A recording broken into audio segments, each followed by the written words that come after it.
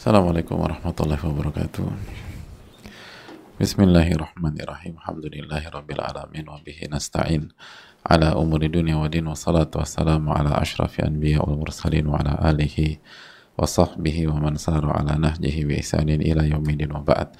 Hadirin Allah muliakan, alhamdulillah kita panjatkan puji dan syukur kita kepada Allah tabaraka wa taala yang telah memberikan taufik kepada kita sehingga kita kembali bersua pada kesempatan kali ini, dan semoga Allah Subhanahu wa taala memberikan taufiknya kepada kita untuk senantiasa bersyukur dan bersyukur, karena dengan bersyukurlah Allah akan tambah terus nikmatnya. La in syakartum la azidannakum, jika kalian bersyukur aku akan tambah nikmat tersebut. Lalu kalau kita lupa bersyukur, inna adzabi lasyadid, azabku sangat pedih. Dan kita harus ekstra bersyukur Allah memberikan taufik kepada kita untuk beribadah di hari-hari menjelang Ramadan, karena ini bukan hanya mendapatkan pahala ibadah, tapi ini sekaligus persiapan menuju Ramadan, karena kita butuh iman yang baik, yang di level yang tinggi untuk memasuki Ramadan. Dan kita tahu bahwa iman itu bertambah dengan ketaatan, iman itu bertambah dengan amal soleh, dan berkurang dengan maksiat. Maka ketika kita isi hari-hari kita menjelang Ramadan dengan ketaatan, dengan ibadah dan amal soleh, maka iman itu otomatis akan naik. Dan ketika iman kita naik di saat kita masuk ke Ramadan, kita tahu artinya bahwa kita akan punya Ramadan yang indah pada tahun ini. Semoga Allah Subhanahu wa taala menerima amal ibadah kita di bulan Sya'ban, dan semoga Allah Subhanahu wa taala mempertemukan kita di Ramadan dan memberikan taufik dan hidayah kita bisa beribadah di bulan Ramadan tahun ini. Amin ya rabbal alamin. Sebagaimana salawat beriring salam semoga senantiasa tercerahkan kepada Rasulullah alaihi salatu wassalam beserta para keluarga, para sahabat, dan orang-orang yang istiqomah berjalan di bawah naungan sunnah beliau sampai hari kiamat kelak. Hadirin Allah muliakan, kembali bersama Al-Imam Yahya bin Sharaf bin Muri Abu Zakaria, atau yang biasa dikenal dengan nama Al-Imam An-Nawawi rahimahullahu ta'ala rahmatan wasi'ah. Semoga Allah merahmati beliau, merahmati keluarga beliau, orang tua beliau, guru-guru beliau. Semoga Allah merahmati seluruh ulama kita dan kaum muslimin dimanapun berada. Amin ya rabbal alamin. Dan kita kembali bersama Riyaadhushshaalihiin, kembali bersama bab birrul walidain wa silatul arham, berbakti kepada orang tua dan menyambung tali silaturahim, dan kembali bersama ayat ke-24 dalam surat Al-Isra ketika Allah berfirman wa qad rabbuka alla di ayat ke-23-nya wa qad rabbuka alla ta'budu illa iyyahu wa bil walidaini ihsana imma yablughanna 'indakal kibara ahaduhuma aw kilahuma fala taqul lahumu uffin wa la tanharhuma wa qul lahumu qawlan karima. Lalu di ayat ke-24 wakhfid lahuma janaha dhulli minar rahmah wa qur rabbirhamhuma kama rabbayani shaghira, dan rendahkanlah dirimu di hadapan mereka berdua min janaha dhulli minar rahmah, karena engkau sayang kepada mereka, karena engkau mengharapkan ridho Allah Subhanahu wa taala, bukan karena takut, bukan karena basa-basi, bukan karena ada kepentingan, bukan depan baik belakang buruk, bukan dua muka, tapi karena kita sayang kepada mereka. Dan sayang kita itu adalah bentuk taqarrub kepada Allah Subhanahu wa taala. Lalu wa qur rabbirhamhuma kama rabbayani shaghira, dan berdoalah kepada mereka berdua, ya Allah, rahmatilah mereka, sayangilah mereka sebagaimana mereka mendidikku di saat aku kecil. Hadirin Allah muliakan, sekali lagi ada banyak ilmu, ada banyak hikmah, ada banyak pelajaran yang bisa kita petik dari ayat ini, dan ini yang kita butuhkan di saat banyak orang atau banyak pihak sudah mulai kehilangan nilai-nilai berbakti kepada orang tua, sudah mulai tergerus value-value kita. Padahal ini bukan hanya nilai di dalam agama, tapi ini juga nilai kultur kita sebagai orang Indonesia. Orang Indonesia sangat kuat dalam baktinya kepada orang tua.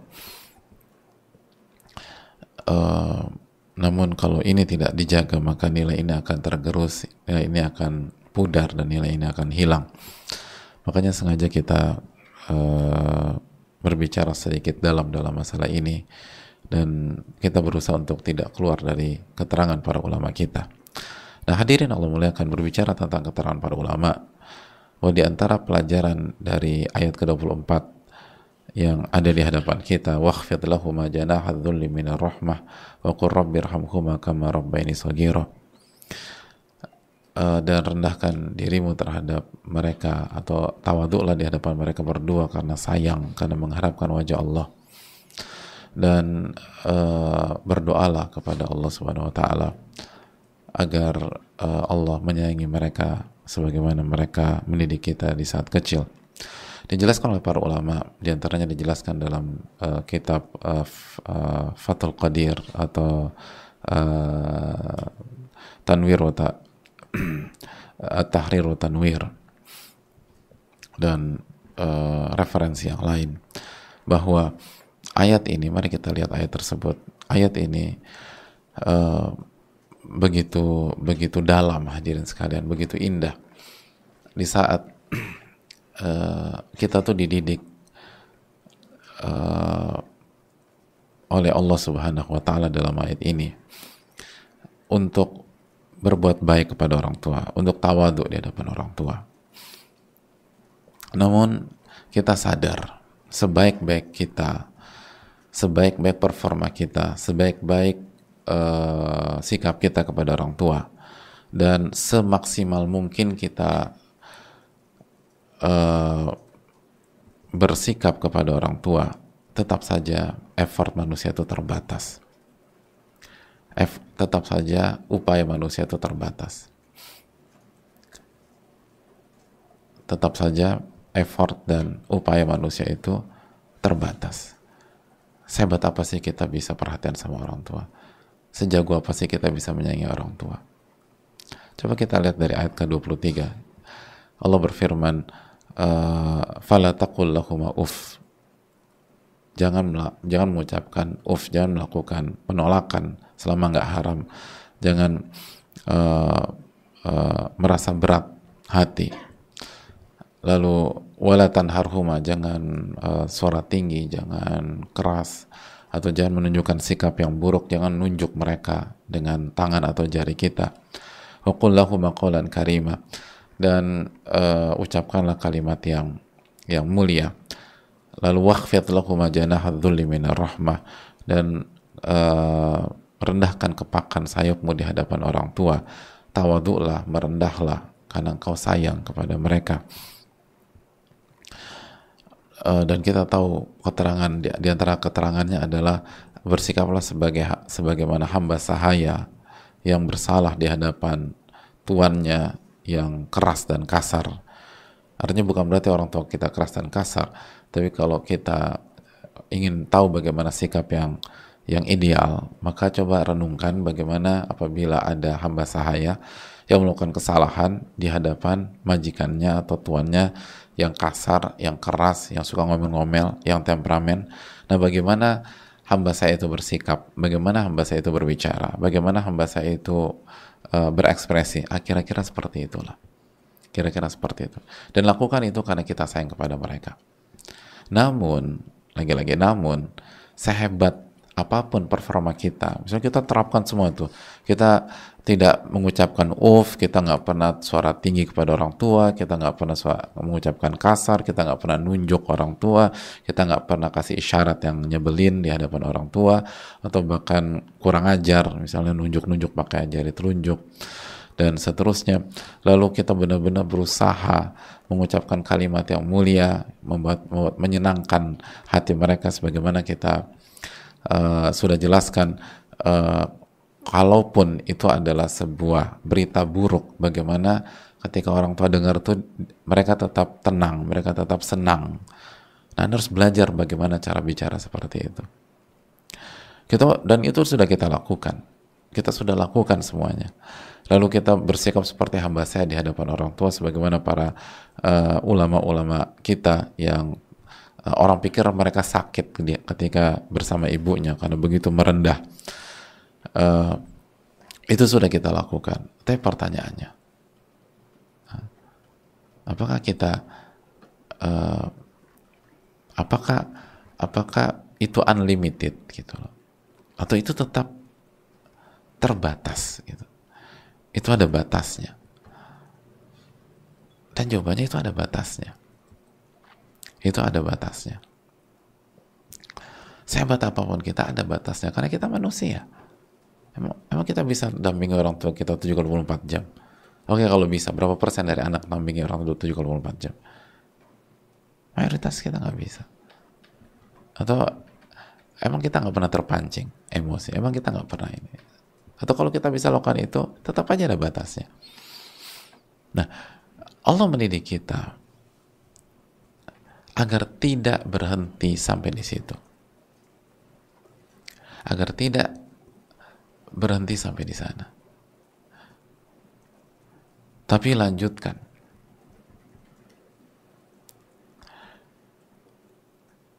Ke step yang lebih luar biasa.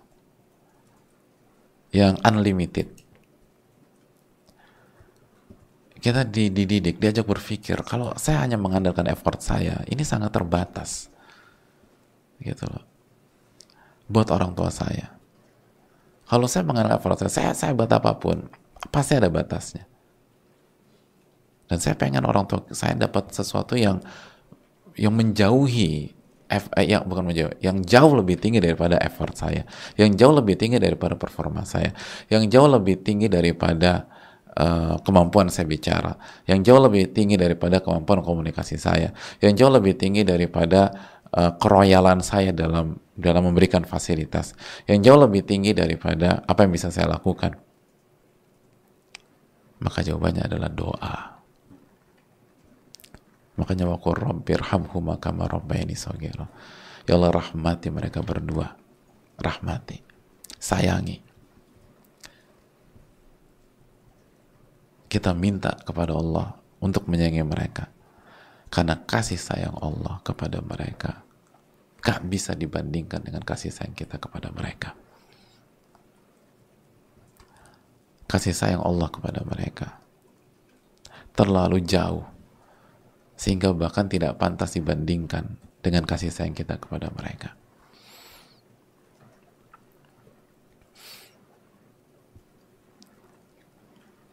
Itulah mentalitas seorang anak yang berbakti. Dia ingin orang tuanya dapat lebih, dan lebih dari apa yang bisa dia lakukan. Karena dia sadar, sehebat apapun dia berikan yang terbaik buat orang tuanya, tetap manusia itu terbatas. Tetap manusia itu ada batasnya. Tetap manusia itu punya kekurangan. Tetap manusia itu khilaf. Tetap manusia itu lemah. Tetap manusia itu bodoh. Tetap manusia itu dzuluman jahula. Tetap manusia itu wa khuliqal insanu dha'ifa. Manusia diciptakan dalam kondisi lemah. Tetap manusia itu fana. Ada batasnya. Bagaimana kalau si anak wafat duluan? Kita punya orang tua yang usianya udah 60-an tahun ke atas, udah 70 tahun. Yang selama ini itu hidupnya bertumpu pada, secara teknis, bertumpu pada kita. Pernah mikir nggak kalau kita meninggal besok gimana mereka? Gitu. Kalau kita meninggal besok, dan selama ini kita hanya mengandalkan kasih sayang kita sebagai anak. Gimana kalau kita meninggal besok? Ayah kita makan apa? Ibu kita nih makan apa? Kalau kita mengandalkan kasih sayang kita semata.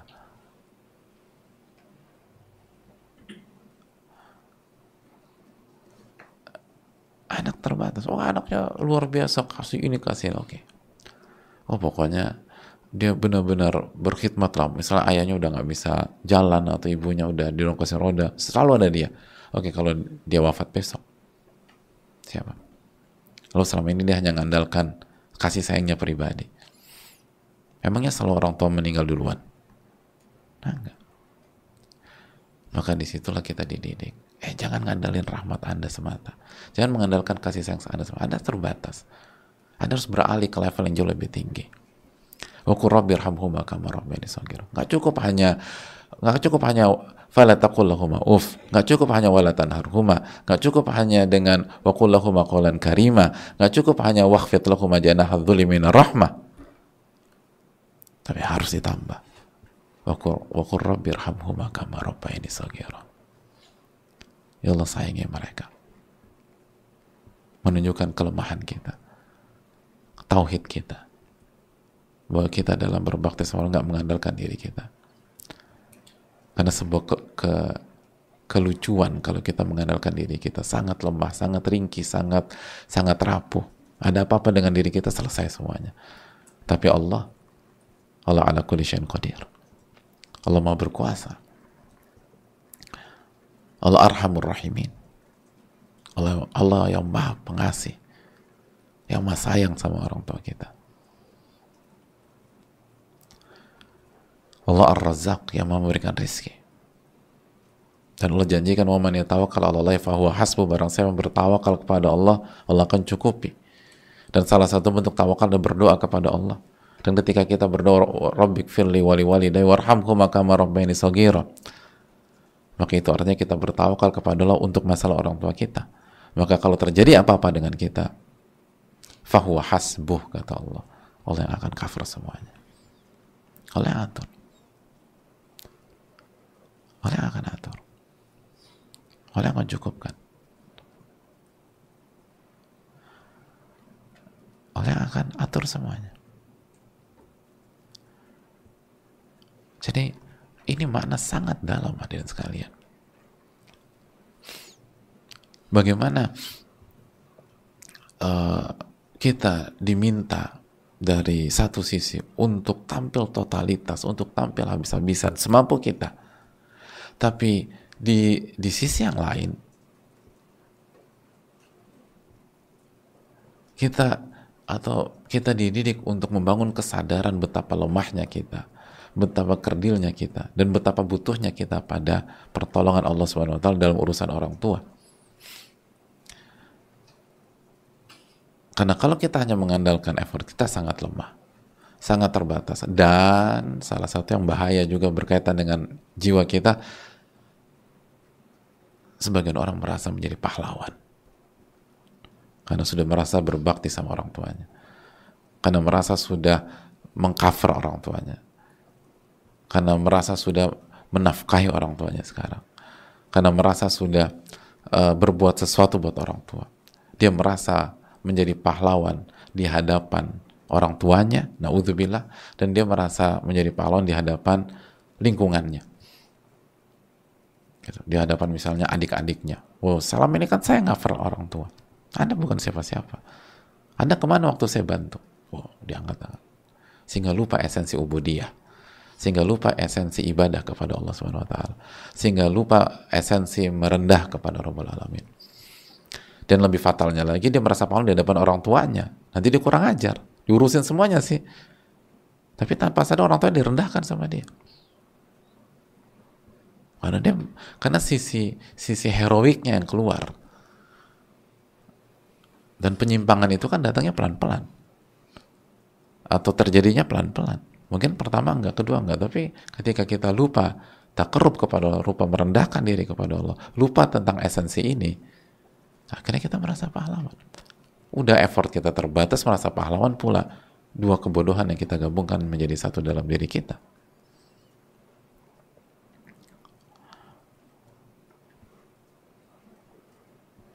Sehingga lihat bagaimana perpaduan yang sangat indah, sangat komplit ketika Allah berfirman, fala taqul lahuma uff wala tanharhuma wa qul lahuma qawlan karima wakhfid lahuma janaha dhulli minar rahmah wa qurhamhuma kama rabbayani shaghira. Wah, itu full package, hadirin.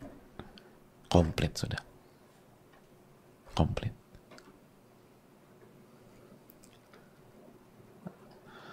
Dimana kita berusaha kasih yang terbaik buat orang tua, tapi kita di waktu yang sama meyakini kita ini terbatas, kita ini lemah, kita nggak bisa ngapa-ngapain. Kalau hanya mengandalkan diri sendiri, sangat ringkih, sangat rapuh, maka saya harus berdoa kepada Allah, minta tolong kepada Allah, bertawakal kepada Allah. Dan Nabi SAW bersabda, ad-du'a wal ibadah, doa itu inti ibadah. Maka kita gabungkan antara performa yang apik dengan merendah yang totalitas kepada Allah Subhanahu wa taala. Itu perpaduan luar biasa dari hamba. Sehingga nggak ada lagi apa namanya, merasa diri pahlawan. Dan ada banyak orang demikian, merasa diri pahlawan, khususnya di hadapan keluarga besarnya atau di hadapan kakak atau adiknya, karena merasa paling perform dalam berbakti kepada orang tua, karena semua ini semua di cover dia. Oh enggak, kita siapa hadirin sekalian? Kita sangat lemah.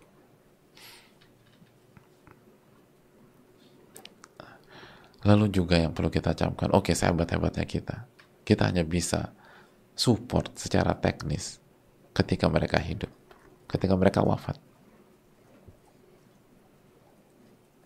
Satu-satunya cara bergantung pada pertolongan Allah Tabaraka wa Ta'ala. Siapa yang bisa support orangnya dalam kubur? Kita masuk bareng mereka di kubur sehari aja nggak ada yang mau. Terus siapa yang mau support? Makanya ulama tadi mengatakan semua sikap baik Anda kepada orang tua itu terbatas.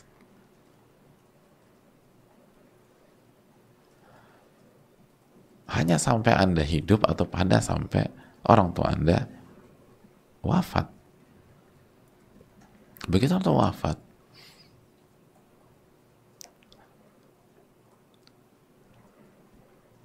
Anda bisa support dia dalam kubur secara langsung, enggak kan? Maka disinilah hadirin Allah muliakan, disinilah pentingnya warhamhuma wa qur rabbirhamhuma kama rabbayani shaghira. Dan lihat bagaimana mentalitas anak, sekali lagi selalu menginginkan yang terbaik buat orang tua, dan yang terbaik adalah disayang sama Allah. Yang terbaik itu bukan harta, bukan uang, bukan kendaraan. Walaupun kalau orang tua kita butuh, hendaknya kita penuhi. Tapi apakah itu terbaik? Bukan. Yang terbaik adalah disayang oleh Allah, dirahmati oleh Allah. Dan itu yang dipikirkan oleh setiap anak yang berbakti, setiap anak yang soleh.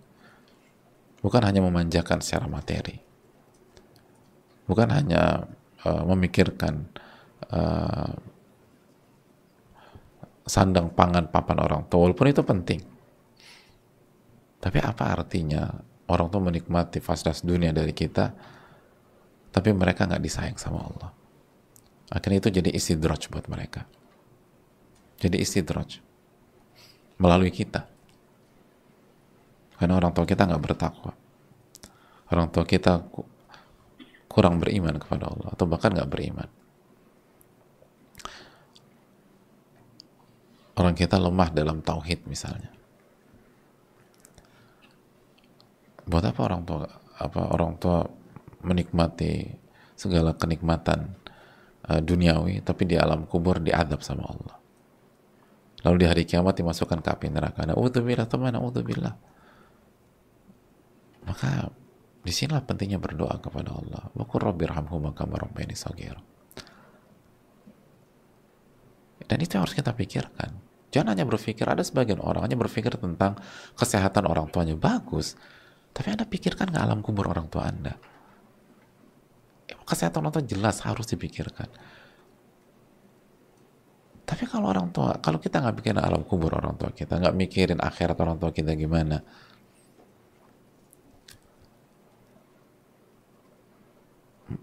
hanya fana.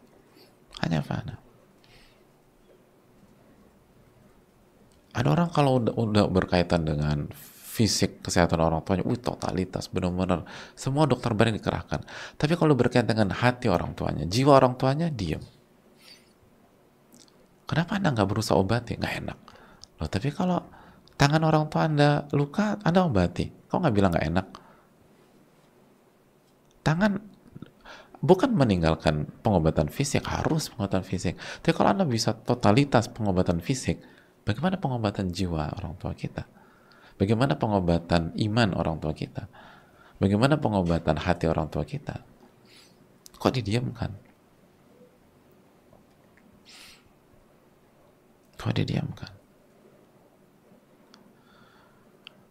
Itu yang paling urgent. Makanya salah satu langkahnya wa qur rabbirhamhuma kama rabbayani Shagiro. Allah rahmati dia. Itu kita mikirin akhiratnya. Sebagaimana kita mikirin dunianya. Wa qur rabbi irhamhuma. Kita mikirin alam barzakh mereka. Kita mikirin alam kubur mereka.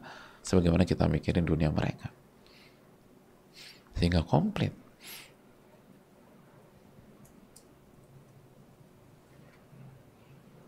Sehingga komplit. Karena ada sebagian atas nama membuat orang tua senang, dia biarkan orang tuanya maksiat. Dia biarkan orang tuanya maksiat. Padahal dia bisa bicara. Dia bisa bicara. Atau dia bisa cover itu. Atau dia bisa ajak orang tuanya ke kajian. Atau dia bisa selenggarakan kajian bersama orang tuanya. Tapi dia nggak lakukan itu. Gimana pertanggungjawabannya di hadapan Allah?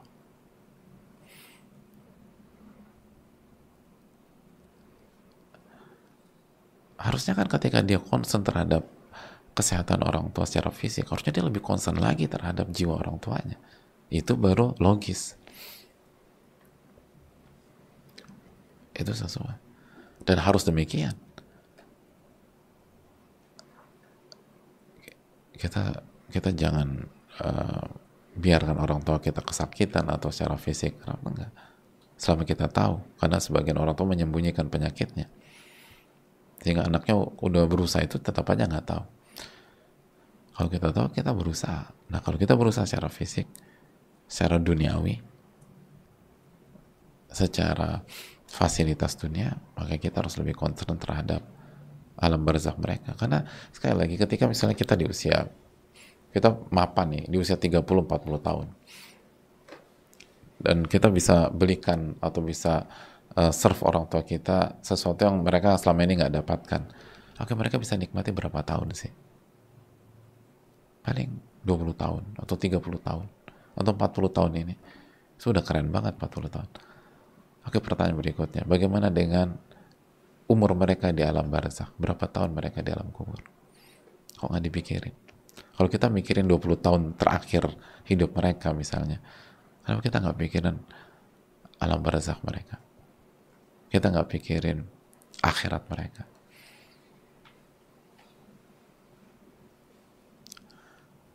Itu yang harus kita pikirkan.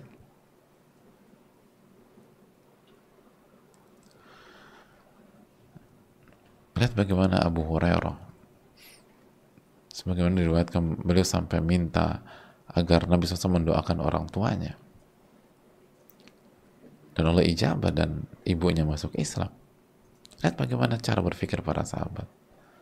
Mereka mengerti bahwa nikmat terbesar adalah rahmat orang tua rahmat Allah kepada orang tua.